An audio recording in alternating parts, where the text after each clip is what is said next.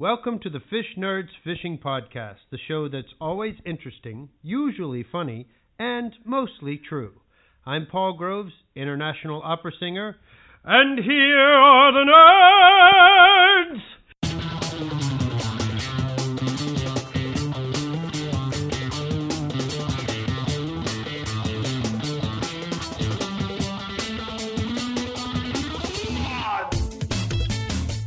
I'm Clay. And I'm Chamo from Chamo's Lures. Good. Hey, G'day. good day. Luke, I'm glad you're here. I'm glad I'm here too. It's been a little while between drinks, but it's been keeping an eye on you boys. It's been a long time, and to be honest, people have been asking about you, so I'm glad we're getting you on. You're going to be co-hosting tonight, sitting with me for the full show. Yeah, very excited. Yeah. So before we get into it, I want to know what happened to your back.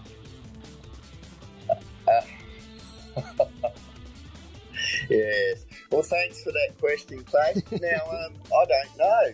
I've just somehow I've done something in it, and the muscles are spasming, and it's horrible. So, I can't pinpoint exactly what I done, but well, I did go cutting wood a fortnight ago. Mm-hmm. Now, you cut by hand or use a chainsaw? A chainsaw, and just from that day on, it's got increasingly worse, and now I'm, bedridden. Bedridden. Well, hopefully Lisa's taking good care of you and bringing you drugs. Yes, lots of care and drugs. Excellent. Clay, yes. Excellent. So, you may have to excuse my speech a little today.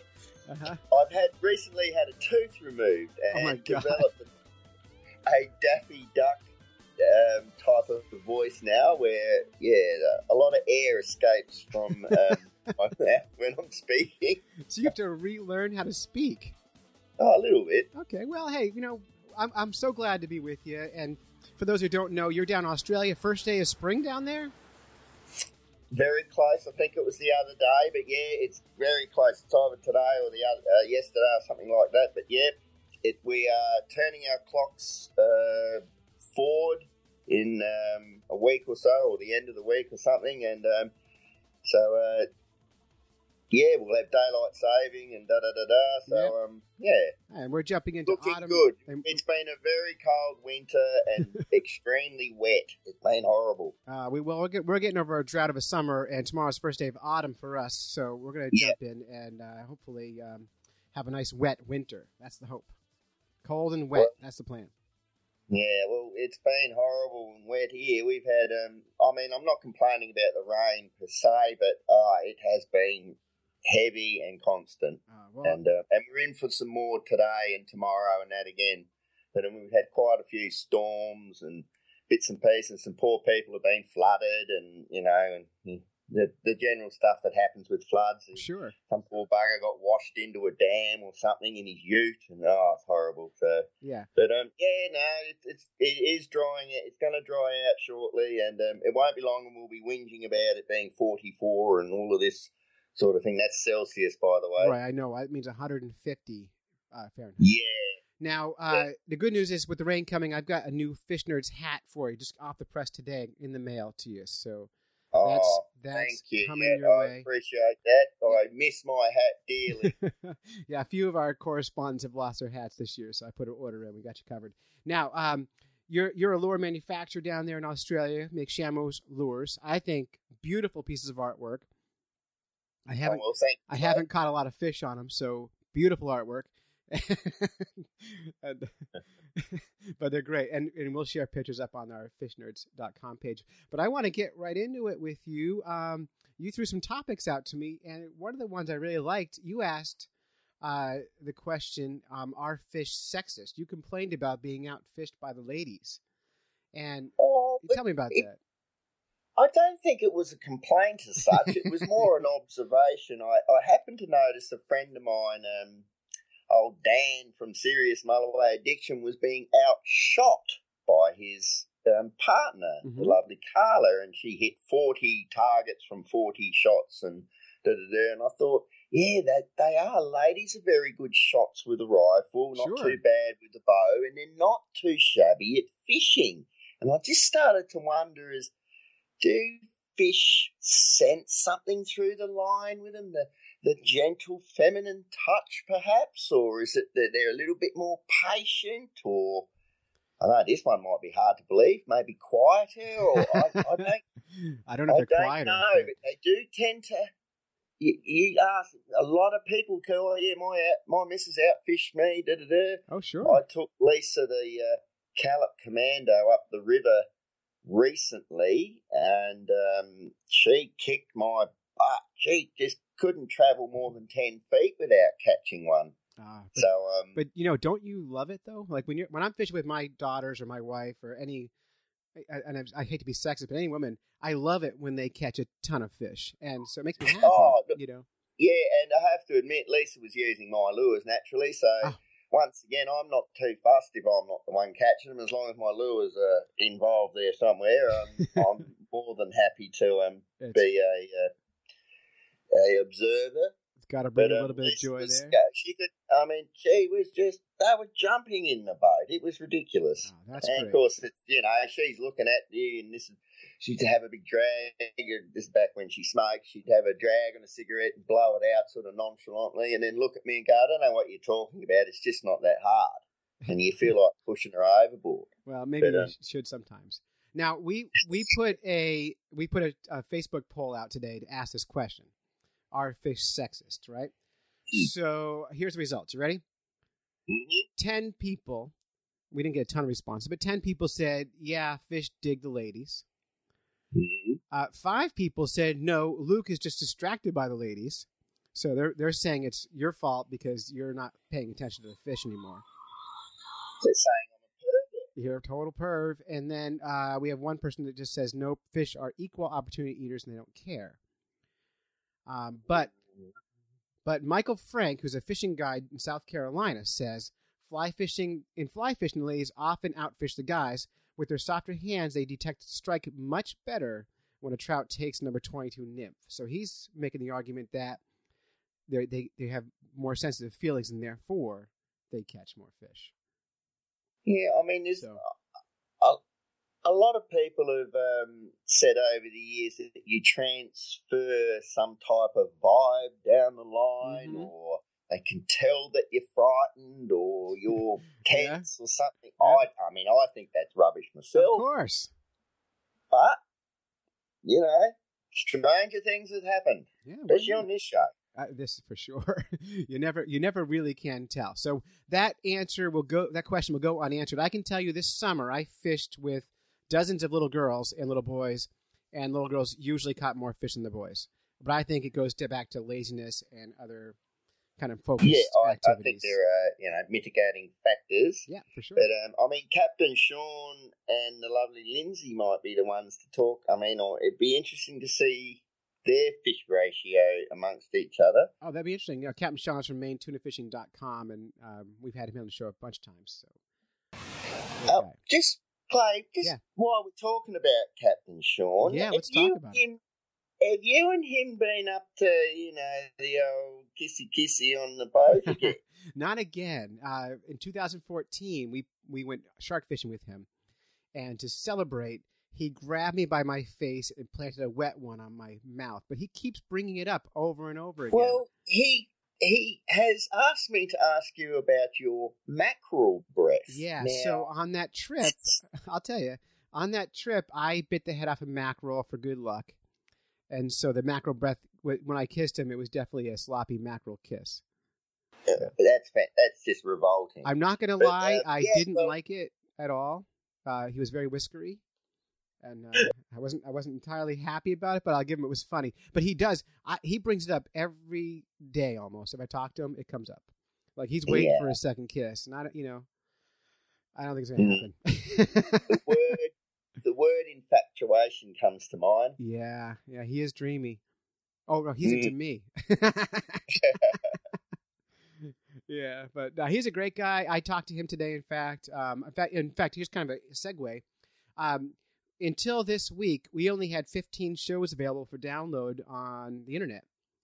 Dave and I were keeping just a small amount of shows available. But since Dave left the show, I have the entire catalog, and I'm putting up the entire 121 shows back on the internet, so that if you missed an episode, you can go back in and pick it up again. So I just today put up the shark fishing episode with Captain Sean, and you can hear the whole story of the Mako shark. And we had it live on tape. We were recording the show while we caught a Mako shark. So you can go back and listen to that show and get the drama. One of my favorite episodes. One of my favorite episodes. It gives you chills when you hear that shark jump out of the water. Everyone on the boat just screams. I mean, it's insane. So yeah, totally good. Yeah. So that all those back episodes are coming back up again. Go to fishnerds.com or anywhere you get your podcast and pick them up. We'll keep adding them. So yes. Do yourselves a favor, people. Do a solid. So Australia. You're involved with fish stocking down there, aren't you? Yes, recently we had a culmination of a grant that we were given, and a lot of work and effort went into firstly obtaining the grant, and then we grew out a certain number of fish, a couple of thousand Australian natives called silver perch. Now, are they true perch? Sorry? Are silver perch, are they true perch? Yes, they are. The big hunched shoulder, and they have a smaller mouth, and they're an omnivore. Oh. And as they get bigger, they sort of eat more vegetation than meat or prey as such. But we grew them out to a very healthy size. So probably in your terms, about 5 to 6 inches. Those are nice big fish. Yeah, to be released. Those are eaters. Of course, at that size, their survival rate is very high, in the 90% sort of range, possibly higher. I mean, as long as the birds don't get to them, there's not much in this one reservoir that could bother them. There's a lot of redfin or yellow perch or whatever you call them. Now, will they eat the reddies? Eventually, yes, because there was cod put in as well. They were a smaller size fish, which is unfortunate, but that's just the way it rolls in South Australia at the moment until we get our own hatchery going. But so 50 millimetres, so that's about 2-inch fish.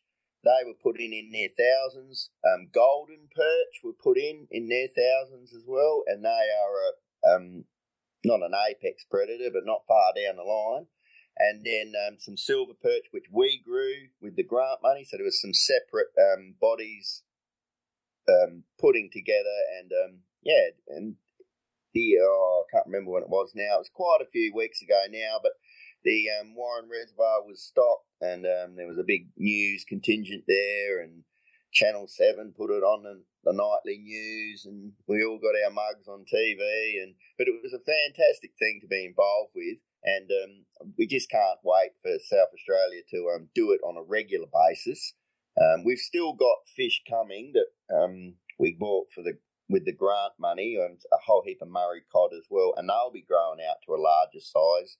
This is down at the study facilities, TAFE, at Gillies Plains in South Australia. And TAFE is like a community college sort of further education thing, and they do a very good job. And so that's where I'm studying my aquaculture diploma down there, and through that we were lucky enough to obtain a grant and grow some fish and get to release them, and it is a fantastic, fulfilling feeling. Yeah, it really is. It was so great. It really was to see them all swim off, and looking at how big our fish were compared to the other fish as well. It sort of got our point across that if we could grow the fish out a little bit bigger and not have to bring them in from interstate as tiny, small fish, surely this is just a win-win for everyone. I mean, the aquaculture sector in South Australia will be bigger and employ a few more people and because unemployment is a massive thing in this state at the moment, and we're desperately trying to get this new industry up and running, and not so much ocean-based aquaculture, but more inland stuff for Australian natives, and just look after the rivers and stuff like that. But freshwater, and it's way more controllable in a freshwater system. Now, when you release these fish, have you gone fishing after and caught the fish you've raised on your own lures? Not yet. I haven't. Yeah. Now, wouldn't it be cool to catch a fish you raised and on a lure you made? And then when you catch it, you say, look, I brought you into this world. I'm going to take you out. A little. Well, I do that a little bit now, believe it or not. Lucky enough that I've stocked a couple of little dams around the area, and one of them's at this place I work at the moment. And at lunchtime, I can mosey on over, and we brought in these trout at quite a small size, and we've grown them up to a reasonable fish, and we let them go in this dam the other day, and they're finally starting to react to bait and lures. So I caught one the other day at lunchtime, and but unfortunately, the bloody thing went and died on me. I don't know why. I hooked him and pulled him in, and he was dead. If only he had a better dad. Yeah, well, anyway, we prepared him, and the owners of the property baked him up in the Weber, which is like just a barbecue of sorts. And they said, he was so. But I think trout are very overrated eating fish myself. I couldn't agree more. They are fantastic to catch. I mean, they are great fun. I agree with you on every point there. I do not like eating trout that much, but I love catching them. Yeah, they're mushy, bony, just, not much going for them and that. But then again, some people absolutely swear by smoked trout. And Well, if you smoke a fish, it tastes like the smoke. It's not really... this is true. Yeah. This is true. So how have the big rains down there affected your rivers? They're all currently either in flood or very close to getting a really good flush. I just had a look at the Murray River upstream from where we are in Victoria, so it's in another state, Yarrawonga. There is tons of water on its way down. So it's just been the whole eastern seaboard has, probably the southeastern seaboard, including us at South Australia, have copped a hammering in the last probably 2 months. And so most of the rivers have got oodles and oodles of water in them. Some of them, like I said, are in flood. And the mighty Murray itself is going to get one hell of a flush in the next, coming months, which is good because the Murray mouth, which silts up and needs dredging continually by the government, is getting a really good flush. But a lot of the local waters around South Australia's Gulf waters have lots of brown water have come out, and apart from looking a bit ordinary, it's just a good natural thing to have happen.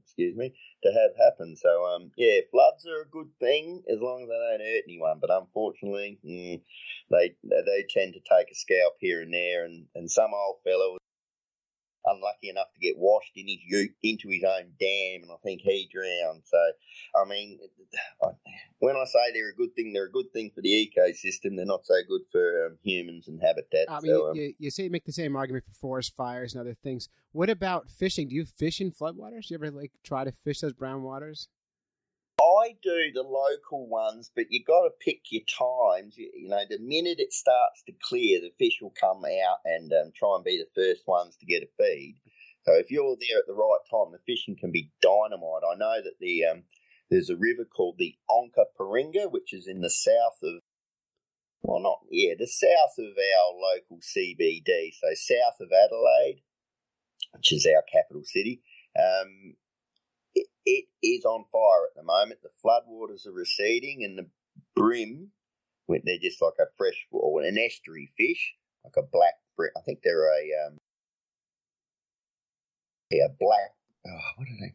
I'm not quite sure of the species, but they're the local brim down there, and they have been fishing fantastic for a week or so now, and quite big fish being caught. And it's just the floodwaters are receding, and they're coming out and grabbing what's, whizzing by in the fast water and that. So, like floodwaters can be fished, but, you have to pick your times, and you got to be bloody careful too, because a lot of the time the water is absolutely roaring, and so.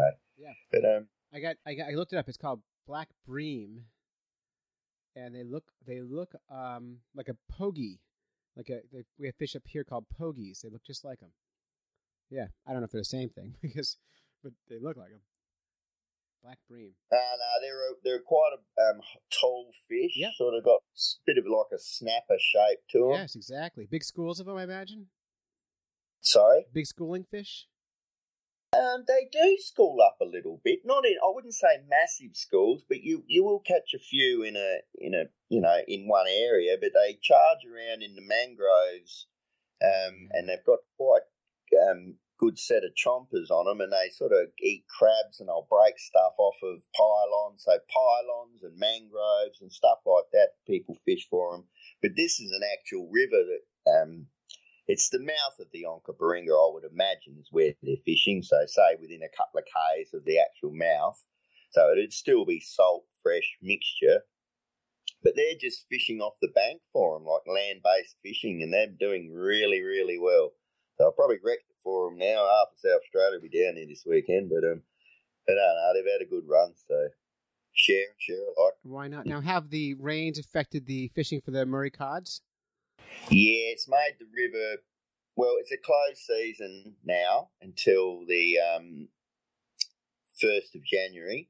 That's in Victoria and New South Wales. In South Australia, I think it goes a little longer. You need to check your relevant authorities and local areas and the rules and regulations, because they all change slightly throughout the states. There's some dams are open and you're allowed to go, and reservoirs you're allowed to go to them and fish for cod, but you must know which ones they are, and it doesn't mean they all are, because most of them are shut.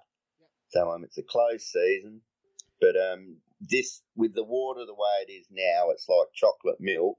Delicious. And doing 1,000 miles an hour. So good luck to you. But a lot of people up there now in this time of season fish for the callop, and they cast for them. They don't actually troll lures. You're not allowed to troll lures at all in closed season, but you're allowed to cruise along and cast.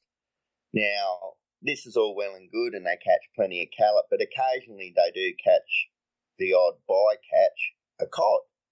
But it's the most effective way to fish for cod at this time of year, because they're nesting. Mm-hmm. So they're sitting on, the big bloke sitting on the nest, fanning the eggs, and the mum's cruising around pretty close, and they're very, very, very aggressive and very protective. Now, if you go trolling past with a lure and it's, just out of earshot of them, well, they'll probably watch it swim by and not bother. They won't risk leaving the eggs, but if it's close enough, they'll go at every time. So that's the thought of banning trolling. They thought, well, they won't leave the nest, leaving the eggs vulnerable to predators.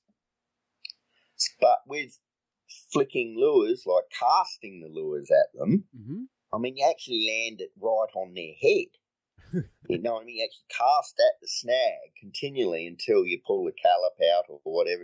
And if the cod are under there, you're going to catch him every single time. So it seems contradictory that trolling, which is a lot more hit and miss, is banned, yet you're allowed to pull up at the stump that the cod's living under and cast your arm off at them. It just seems a crazy rule, but that's South Australia all over with their fishing rules and that. I don't know quite why, but we just don't seem to get it right over here. Well, the good news is you're not alone. Fishing regulations rarely make sense to everybody. So we read our regulations all the time, and I'm like, what? Why can't? What? No, and they don't make sense. But you got to follow the rules. Yeah, and this is right. And I just don't bother going fishing this time of year in the river. It's just, one, it's freezing cold, and two, once you've tasted the fishing for cod sort of bug. Once it's bit you, callop are all great fun, and I do enjoy fishing for them, but I'm not going to load the boat up, drive all the way up there, you know what I'm saying? They're not worth, to me, personally, they're not worth that much effort. So when we just wait for the cod season to reopen, we go to the Cod Classic, which is the first December the 2nd, 3rd and 4th. So that's cod opening, so it's the biggest competition in Australia, just about, and it's just a great honour to be invited there, and we do a bit of sponsorship sort of thing. We throw a few lures around, and it's just a fantastic way to start the season. Yeah, it's a good tip. I had a cod question. If you were to describe cod for people like the United States, how would you describe that fish? Because no one around here knows what it is, and 90% of our listeners are here. Well, the sea cod. Well, they're similar to that, to be honest. They got a they're barbel? just probably... Sorry? They have a little barbel under their chin and everything? No, they don't have anything like that, but they have enormous mouths full of teeth. Not great big canine teeth, but they're big enough, and they're a green, like a sort of, like a Nile perchy type of shape. Right. Sorry? That sounds right to me, yeah. Yeah, that's sort of like the Nile perch, but they're green with a green mottley spot, which did fantastic colouring on them. And then just an enormous fish. You know, they go up to 100 pound, very aggressive. Don't put up much of a fight when you catch them. Some do, but not often. Well, lots of big fish are like that. You get these huge fish, and they just kind of hang on, and they feel like a big fight because they're big fish, but they're not fighting like a smallmouth bass would fight. You know, they're just... No, nothing like that at all. Like up in Australia, up in the tropics, they have the barramundi is the number one sport fish, and that grows probably not quite as big and not quite as heavy. Probably just as long, but not quite as heavy. But they go crazy. They go absolute shit. They'll pull you out the back of the boat just about. But the old cod, the initial strike on your lure, so when you're trolling, you get your 80 or 90 pound cod comes rushing out of his log, grabs your lure, and then just tries to go back to the log. But that all happens in a split second, and that initial strike is just, you never forget it. You never, ever forget it, and that's what everyone does it for. It's just like a drug to them. It's just people just hang on to that rod, and they will tinker up and down these rivers for 10 hours at a time. And I'll do that for day after day after day until I get one. We've been very blessed, very, very, very blessed this season. It's been the best season I think anyone can ever remember.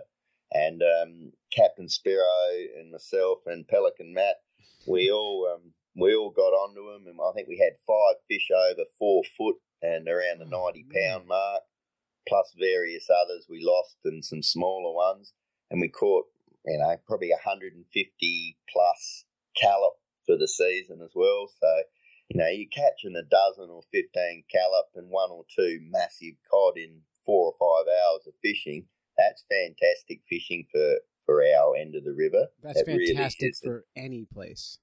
Yeah, these fish are huge, Clay. I would love to get you over here, and the scenery is fantastic. You got these massive cliffs that you sort of cruise up and down, and they're 100 foot high, and you go for kilometres long, and the sun sets and it goes all red and orange, and all the parrots and everything buzzing around. It really is a fantastic place. You never get sick of. I would love to come down there, and I got to tell you, we are the Fish Nerds right now. We are looking at trying to find ways to get some revenue stream here, and currently we are losing money every month. Costs about $220 a month to make a show, with all the fees and everything. It's expensive to do this, and we don't charge any money for it. So we are in the market now for sponsorships. So we're looking for that. And if we can find a revenue stream, then we could do things like fly to Australia and meet with you live and do the real fishing and stuff. So that's the truth of it all. I'd like to come over there and fish at quite a few places. Sure. I'd like to hook up with you blokes, also with the Wild Places crew, and they go all over the place. And the places they go are fantastic, but the expense, it's just it's just one of them things.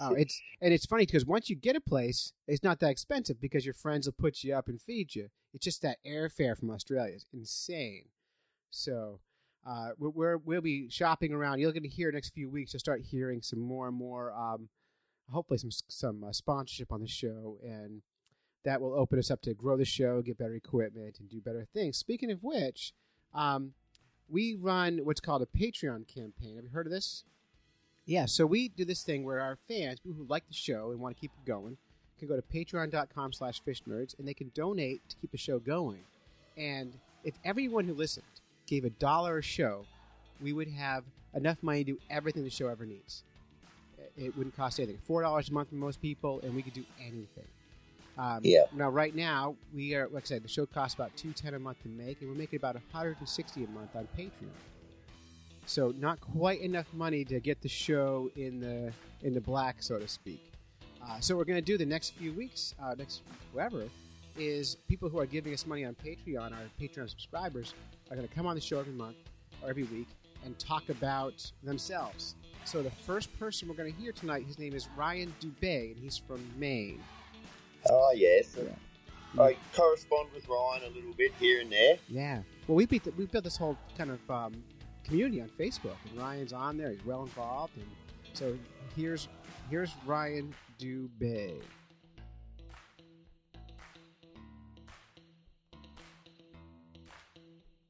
Hello, who's this?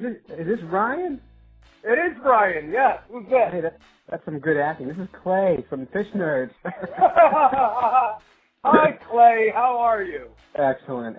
Hey, so I'm calling you because you're a Patreon supporter. You help keep our show going, and I appreciate it. And this is a brand new segment, and it's all about showing off who the super fans of the Fish Nerds are. So, hey, first of all, Ryan, where are you from? I am originally from the Cape Cod area of Massachusetts, but I just moved to Maine. To Maine, and you're about an hour from me, right? Yes, right about an hour, 45 minutes an hour, yep. Yeah, and in full disclosure, you and I have actually fished together recently, and how did we do? We did. I caught one fish, but overall we did terribly, but I think that was more of Lake's choice. It was the person to be nameless. It was. It's funny. I was going through, we have a back catalog, about 90 shows I'm working on putting up on the internet, and there's probably 30 shows of me fishing on Silver Lake. And I still go back for more punishment. Not one do I come back going, yeah, that lake's awesome. Every single time, same results. So that's just the nerdiness level that we are and that you are. And Ryan, what do you do? I'm a stay-at-home dad for the most part. Perfect. Other than that, I go fishing. You go fishing, and you fish probably more than almost anybody I know who doesn't do it for a living. Yeah, I probably fish 25, 30 hours a week, but that's because eventually I want to do it for a living once I get to that point. Yeah, well, as I get into the guide service business, I'll let you know how that goes. Yeah. But maybe you can make a living another way in the business. And so we only have a couple minutes here, but I want to first of all, how did you find the Fish Nerds? What was the impetus? I found the Fish Nerds actually through the cooking correspondent Hugo. I was friends with Hugo, and I used to fish with Hugo, and he said, and I used to talk about how I constantly listen to podcasts, and he said, have you listened to the Fish Nerds? I said, no, I've never heard a decent fishing podcast, and I, will insist that you guys are still by far and away the best fishing podcast out there. I appreciate that. And you've been supporting us on Patreon for a long time. Tell me why do you give us your $1? Well, I'll tell you, it's just, I always do it because I don't want you to go away. Is the biggest thing. Well, that's it. I've had a lot of podcasts that I've liked in the past, and at first they start their weekly, and then they go monthly, and then you don't hear from them for a long time because there's not a lot of money in it. There's not, people do it out of the goodness of your heart, but then family and everything else gets in the way, and all of a sudden we don't have you anymore, and what are you going to do with that hour of your life? Yeah, and and you are right, and it's a lot of hours. For an hour-long show, there's about 5 hours of work for us to put out. So yeah. There's a lot behind it, and we appreciate. So, tell me about what's your favorite kind of fish catch? My favorite fish to catch has got to be the striped bass, far and away. And is that also your favorite to eat? No, I will not eat them. I let them all go. Unless I mortally wound them, I will not eat them. I think my favorite fish to eat is black sea bass. Black sea bass. That's cool. But so you hate the black sea bass, but you love the stripers. Well, I like the black sea bass too. It's just the sea bass is a growing species where the striper, I think, is really in a lot of trouble. So. Well, that's great. I like people who think the way you think. And so you're also pro staff for a bunch of companies, aren't you? Yeah. there anyone you want to talk?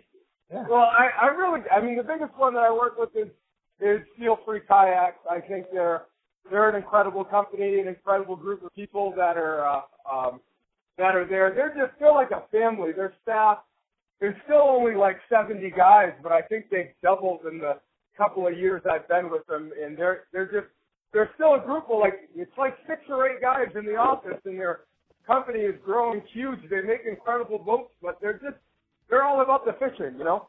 Yeah, and that's what we're all about too. So that's cool. Yeah. That's great. Well, hey Ryan, thanks so much for letting me call you. And what would you say to people who like our show aren't currently subscribing through Patreon? What would you say to them? Give like 50 cents or $1. Yeah. I mean, think about it. You pay for that for cable TV or anything else. It's, so 50 cents or $1 a show is no big deal. Every little bit helps out. It all helps out, and it really does a lot. Our show costs $220 a month to make, and we make about $160 on Patreon. And currently, we have no advertisers. That's it. That's all we got. Yeah. So right now, Ryan, you are why we're here. Absolutely. Well, I'm happy to hear it. Yeah, you can own that. So hey, thanks again. I appreciate it. Well, all right. Well, I'll see you later, Clay. All right, cool. Fish in the news. Yes. Do you enjoy Fish in the News? Always. It's one of the highlights of the show. Highlights of the show. Now, I'm making an attempt at doing the Fish in the News without Dave, which is really hard for me because usually he's a newsreader, I'm the one making fun of it. So today, I'm going to read the news, and you just jump in when you feel the need. Okay. All right, this is from the Boston Globe. So this is real news. Ooh. No joke. Okay. Headline, man freed after getting head stuck in Rhode Island jetty while fetching a phone. Oh, yeah. Dear me. Who hasn't done that? Yeah. How does this make the news, for a start? Well, Sloan, it's that or talk about Donald Trump. You have two choices. Oh, God, righto. Back to the bloke who fell off the jetty. Let's get back to the jetty. All right, from Narragansett, Rhode Island. A man who got stuck head first between 2 rocks on a Rhode Island jetty while trying to retrieve his cell phone has been rescued with the help of olive oil. He must have got his head well and truly wedged in there. It's insane, right? So WJR-TV reported it happened Saturday afternoon. This past Saturday. While fishing. He was fishing, grabbed his phone, reached in. The man got stuck up to his chest when he bent down to retrieve it. Narragansett firefighters and environmental police spent most afternoon trying to free him before the tide came in. That was my next question. Was it a rising tide or a dropping tide? That would have been... Oh, You know what's interesting? As much hours as they had to do this, not one person has a picture on this website. Oh, really? Yeah, I would love to see a picture of a guy with his head stuck in the rocks while fishing. Yeah. Well, I mean, you'd walk past, think he's just bait collecting or something, wouldn't you? So you probably wouldn't stop and, you're right there, Tiger, you got your head stuck in a rock, mate, or you're just collecting worms. Oh. You'd probably just walk on by thinking, he's collecting a few cockles or something, Yeah, no, I want to know is... yelling out, or how did they notice? Yeah, this story's like half written, but I want to know is how long was he stuck before he asked for help? Because I know if it was me, I wouldn't ask for help right away. I would be there. It would take a long time before I start yelling for help. Yeah, exactly right. You'd move heaven and earth before you said, excuse me, yeah. Hello. I just imagine stuck in a rock. Just imagine some mom and her like walking her son down the beach, and some guy going, "Whoa, I'm stuck in the rock," and she's like, "Yeah, I'm not going to that guy in the rock with his pants sticking out of the top." It's just crazy. So, yeah. So there's a lesson here, Luke. Do you know what that is? Don't worry about your phone. Don't worry about your phone. Yeah, put it away. Yeah. Just keep fishing. Don't take it. Yeah, it's hard though. That's our own camera nowadays. But man, but rock fishing is the #1 dangerous sport in the world. You know that, don't you? I did not know that. It is in Australia. It's the #1 killer sport. So maybe it's just because dumber people go rock fishing than on jetties or something. I don't know. Well, I mean, I'm a jetty fisherman. I love fishing on the jetties, and I can imagine this happening. I love rock fishing myself, but yeah, I could too. You know, people hang a lot of importance on their phones nowadays, so it's got everything on there. Oh, plus yeah. they cost like $700. I mean, you don't want to lose it. If you're like me, you don't pay for the insurance. You don't want to pay the extra $5 a month. You're like, screw you. I paid you the money. I'm keeping the phone. I'm not paying the insurance. That's exactly right. Yeah, so that's what I don't know if we have that over here. Insurance? No, we've got insurance, obviously. But some of us have. Some of us choose not to have it. Yeah, that's what I But yeah, no, that phone insurance thing. I mean, you could get. I suppose you get your phone insured. I suppose. I mean, what are the premiums? What are the premiums on that? I gotta tell you, I don't do it because it costs like $8 a month, and then when you lose your phone, you still gotta pay $150 to replace it. So I'm like, you know what? Oh, why bother? Yeah, that's ridiculous. I'm gonna put a good case on mine and not drop it in the rocks. And, that's right. Yeah, so that's that first piece of news. Second one, I think you're gonna like this one. This is from Australia. I scoured the planet for news from Australia. You ready for this? You might have heard this.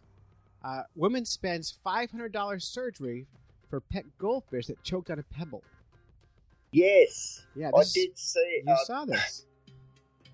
Really? Yeah. I mean, it choked on a pebble. Right, but that's $500 Australian. That's like, what, $7 American? Yeah. We've gone a little bit out of parody of late. But no, I mean, why? Obviously, she had a real, bond with this goldfish. Sure. Well, if you saw the fish, it sort of falls in love with her and then forgets her 3 seconds later. Then falls I back love you. Oh, who are you? Yeah, that's right. We've all seen Dory. That's right. But they say that's not true. What's that? That fish only have a 3-second memory. No, it's like 12. Yeah, it'd be longer. Yeah, it'd be a little bit longer. But they don't, like, their memory, it's hard to compare because their memory is more like habits. It's not really like memorizing numbers. Right. Yeah. So you can condition, a fish. It's obviously a very dopey goldfish if he's choked on a pebble. I mean, I know they pick him up and move him around a little bit, and he obviously had sinking food, not floating food, perhaps. Perhaps. But I would argue that, first of all, like, I'm looking at the photos of the surgery, and I haven't read the article yet. I'm going to read it to you in a minute here. And it looks like they just took some forceps and pulled the rock out of his mouth. Well, how does that cost that much? Well, that's the question I would ask, right? So I'm going to read the article. Here we go. Ready? Yep. All right. When a panicked young woman rushed her pet goldfish into a local clinic after it choked on a pebble, the veterinarians inside did not roll their eyes. Instead, they got right to work to save the life of 1-year-old Conqueror the fish. Conqueror? Yeah. Now, with anesthetics and some gloves and a tiny instrument, the vets were able to get hold of the small, jagged rock and remove it from the 13 grams goldfish's mouth. Conqueror's eyes were obviously bigger than its belly that day. Madeline Reinecker, a veterinary nurse at Brisbane Bird and Exotics in Australia, told CBS News. Luckily, Conqueror's mom was observant.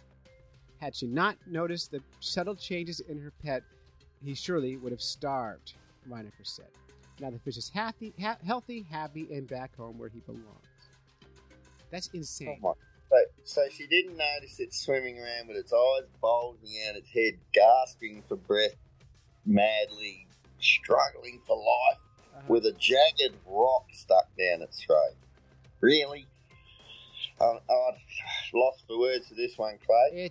It's nutty. People get attached to their pets, though. You do hear some crazy stories about people and their pets, and this is right up there. I question Brisbane Bird and Exotics ethics just to do the surgery at all, or to charge that kind of money for it.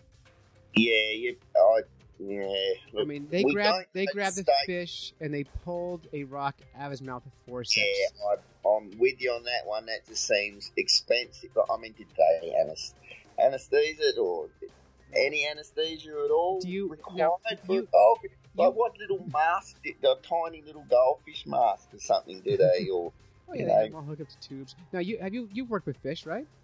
Yeah. Okay, so when I work with fish and we've done scale sampling, all kinds of stuff. You know what we did for anesthesia? clove oil we use. Oh, that works great. We would drop Alka-Seltzer in a bucket of water and put the fish in it.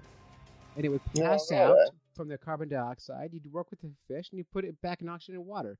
That's it. Yeah.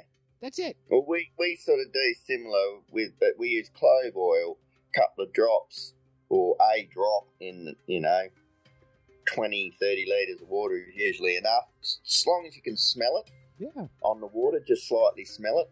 And pop them in there, and then, a couple of minutes later, you look back and they're all like, all dopey and swimming around real casual and holding fins and, hugging each other a lot. They're so happy. The big love in, and then you can get them out, and they're all sort of subtle and dopey and that. We travel with them like that too a little bit. If we've got to move them around, we'll drug them out on bloody clove oil, but you can overdose them, as I found out. Well, I tell you, if you're ever going to travel with the fish high, or don't travel at all. That's my motto. Yeah, exactly. Yeah. Well, this is, we were thinking getting T-shirts made up with that, but no, I went drip, and then the bottle sort of jolted a bit, and then a heap of drips went in. And it was too late, and we had to leave, and I looked at the water, and I smelt it. It was quite strong, and I thought, oh, that'll be right. So I popped these fish in it. 3 months later, they finally woke up. They were 3 months? Yeah, they took forever. And then one day I went out there and they were as good as gold. That's remarkable. But, so they had one hell of a ride. Well, good on them. Anyway, so on a goldfish, if you were the vet and someone brought you a goldfish, what would you say? Well, we don't know the state this lady showed up in. If she was catatonic, if she was, who knows, take me, sort of thing. Save the goldfish, but take me. Well, I mean, as a business operator, if someone wants to give you $500 to pull a rocket out of a fish's mouth. Well, she probably said it as a joke. Yeah. I'll pay anything. Give us 500, we'll be right, ha. And she's gone, boom. Oh, okay. No, look, I mean, you're out there, your professional opinion can only go so far. If they demand to have it done, I suppose, you're probably chartered to do it, I suppose. I but imagine. It seems ridiculous. I think I'd be saying, look, love, what was it? Conqueror didn't make it. He's not going to make it, sorry, kid. Yeah. Conqueror hasn't made the night. Look, we've made preparations for burial. Yeah, and then charge her $300 for cremation. Yeah, well, I mean, all the cats in there be like licking their lips, thinking, "Cool, Conqueror didn't make it." Finally, well, they're getting in. Perfect. But Conqueror. Yeah. Like to conquer. Exactly. You're kidding me. That's his For name. a goldfish? Yeah. That eats rocks. That eats rocks. Now, I wonder, did she go home and switch the rocks from her goldfish tank into something else? Well, jagged rock, it said. I mean, if it had been just a traditional pebble, would they have just passed it, or would it be, Conqueror swallows pebble that was too smooth for the forceps to get hold of? If it was a pebble that was smooth, it would have been X-Lax they gave him. He would have shat it out. Yeah, that's what I would have thought. Well, stupid Conqueror. Conqueror the stupid goldfish. So after all of this, Conqueror lived, yeah? He lived. We don't know how long for, but he, as of the article's publication date, he lived. How many goldfish could you buy for $500, you reckon? You could own a goldfish farm. Hmm. Now I'm curious, there's comments on here. I'm curious, do we bother reading the comments? Well, are they worth reading? No. No, they cover. Move on. They cover what we covered, so okay. But anyway, good on her for saving her fish, I guess. But hey, speaking of fish shitting, dump the fish nerds. Always good. Have someone written in with a question, have they? They called in, and this is cool. Hey, nerds, this is Rich Collins. I was just wondering about the use of corn as bait. I know it's not a good idea, but I've been told that it is very bad for a fish's digestive system, that they can't break it down, and it essentially kills fish. I know people in the past, old timers in particular, have chummed with corn just to get fish in the mood. Same question for all these power bait type things and Berkeley gulp and all that, I have a feeling they do wreak havoc on a fish's internal digestion. Wondered if you knew if they could break these down, and I wondered if they were kind of addressing this issue. Anyhow, thanks. And he's from southern New Hampshire, from Exeter, and he actually went to guide school with me. When I went to get my guide license, he was at the same guide school I was. Yeah. Ah, good eye. Yeah. Good question. Yeah. So, what do you think? Can a fish eat corn and survive? I think the corn. I don't know. I mean, people were saying it definitely kills them, but it'd be one of the most popular bait for carp fishermen in Australia. Can of corn, head off down the river with your float and a hook, and simple and cheap and effective. So totally effective, right? Yeah, very effective. They love it. Absolutely love it. But whether it knocks them over, I don't know. All right, so I spent some time on the internet today, Googling around, and I found no evidence that a fish has ever died from eating corn. Nah. So neither have I. Lots of people who claim it's happened, but no one's had any evidence of it happening. You know, they talk about it clogging fish up and their stomachs exploding, that sort of garbage. But it doesn't swell, though. I mean, it's already cooked and swollen. I mean, sure. Crap. And most animals can't consume corn; they just pass it, right? Yeah. Right. So including us, right? So, and we always celebrate. Hey, tomorrow's corny poop day.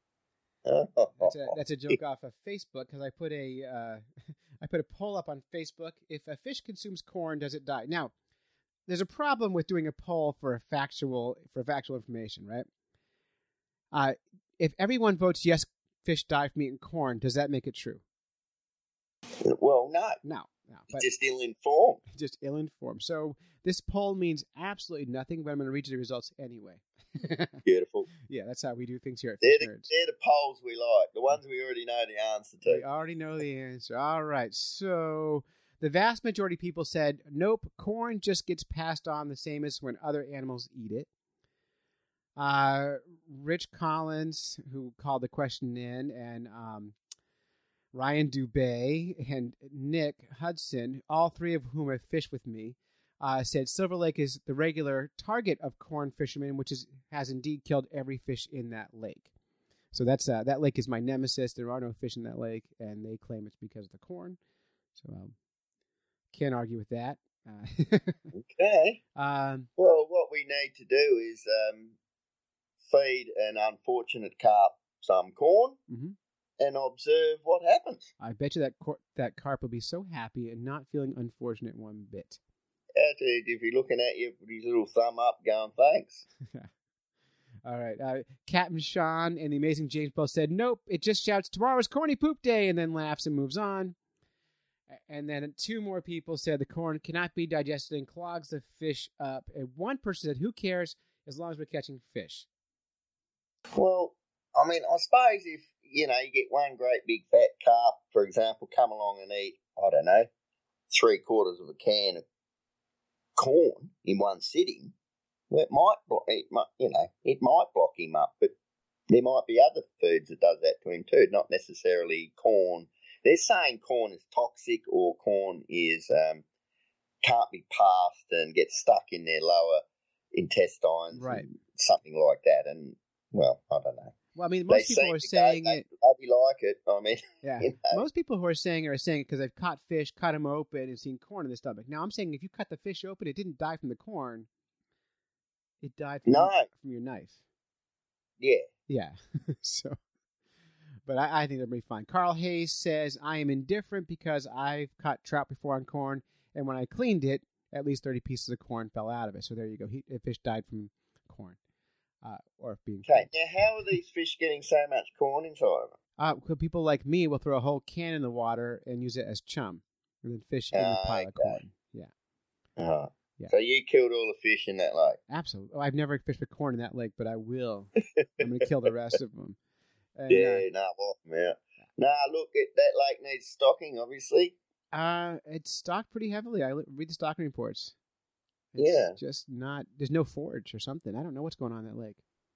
They might, like some fish, just feed on the first thing they come across. Stocked fish can sometimes be funny like that because the first thing they come across after being pellet fed, mm-hmm.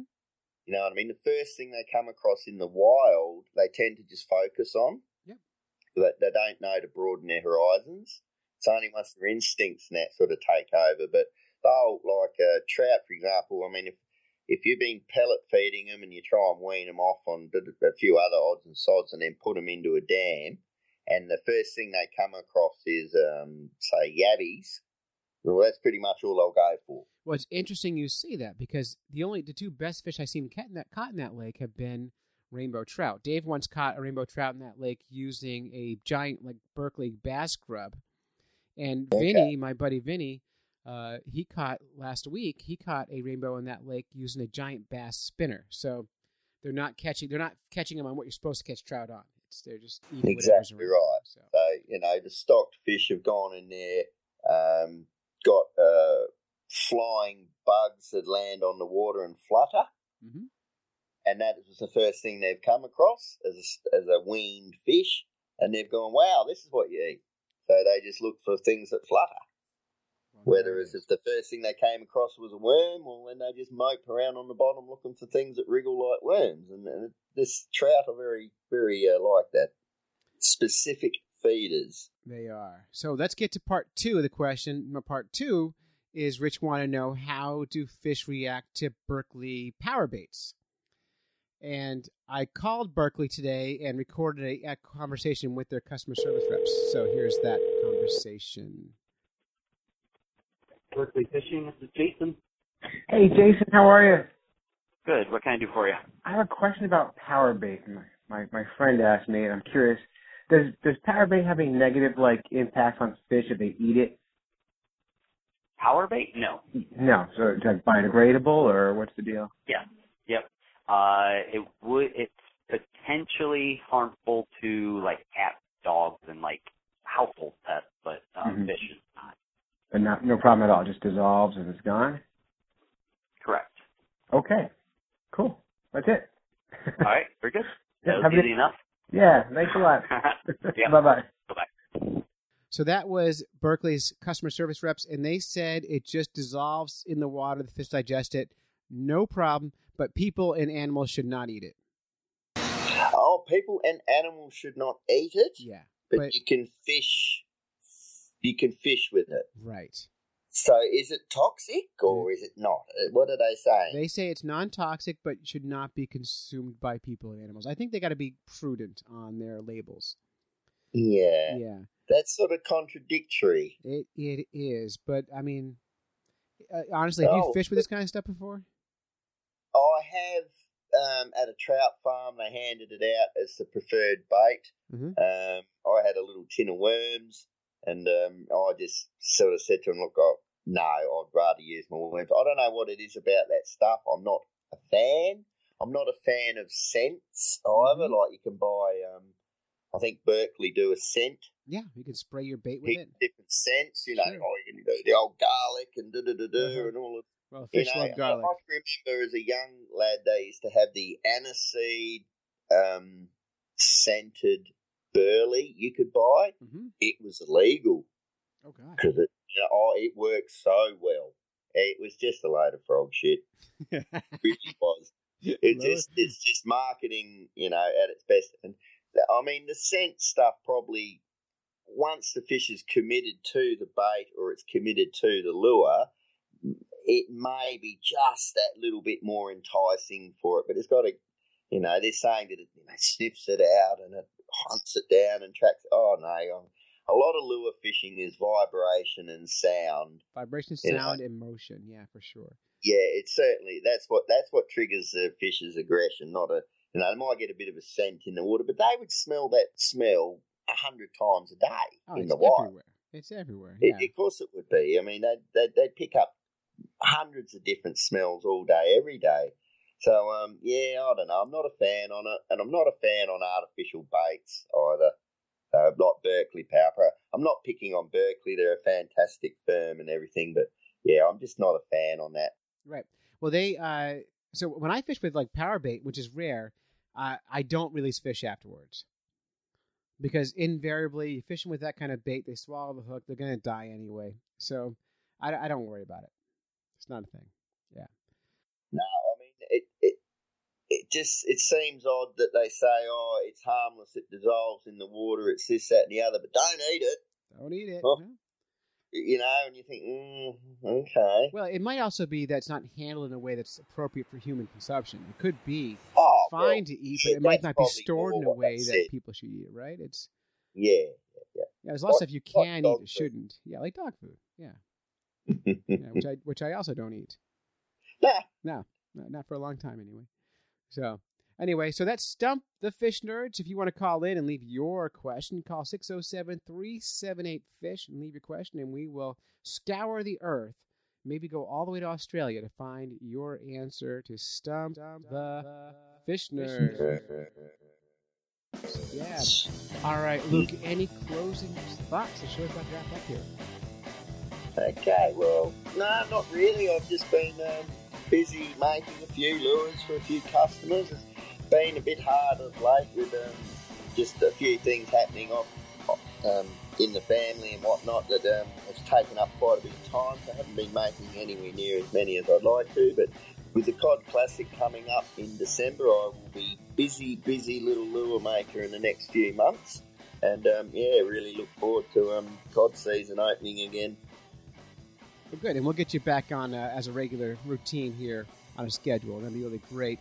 And how can people find you, Luke?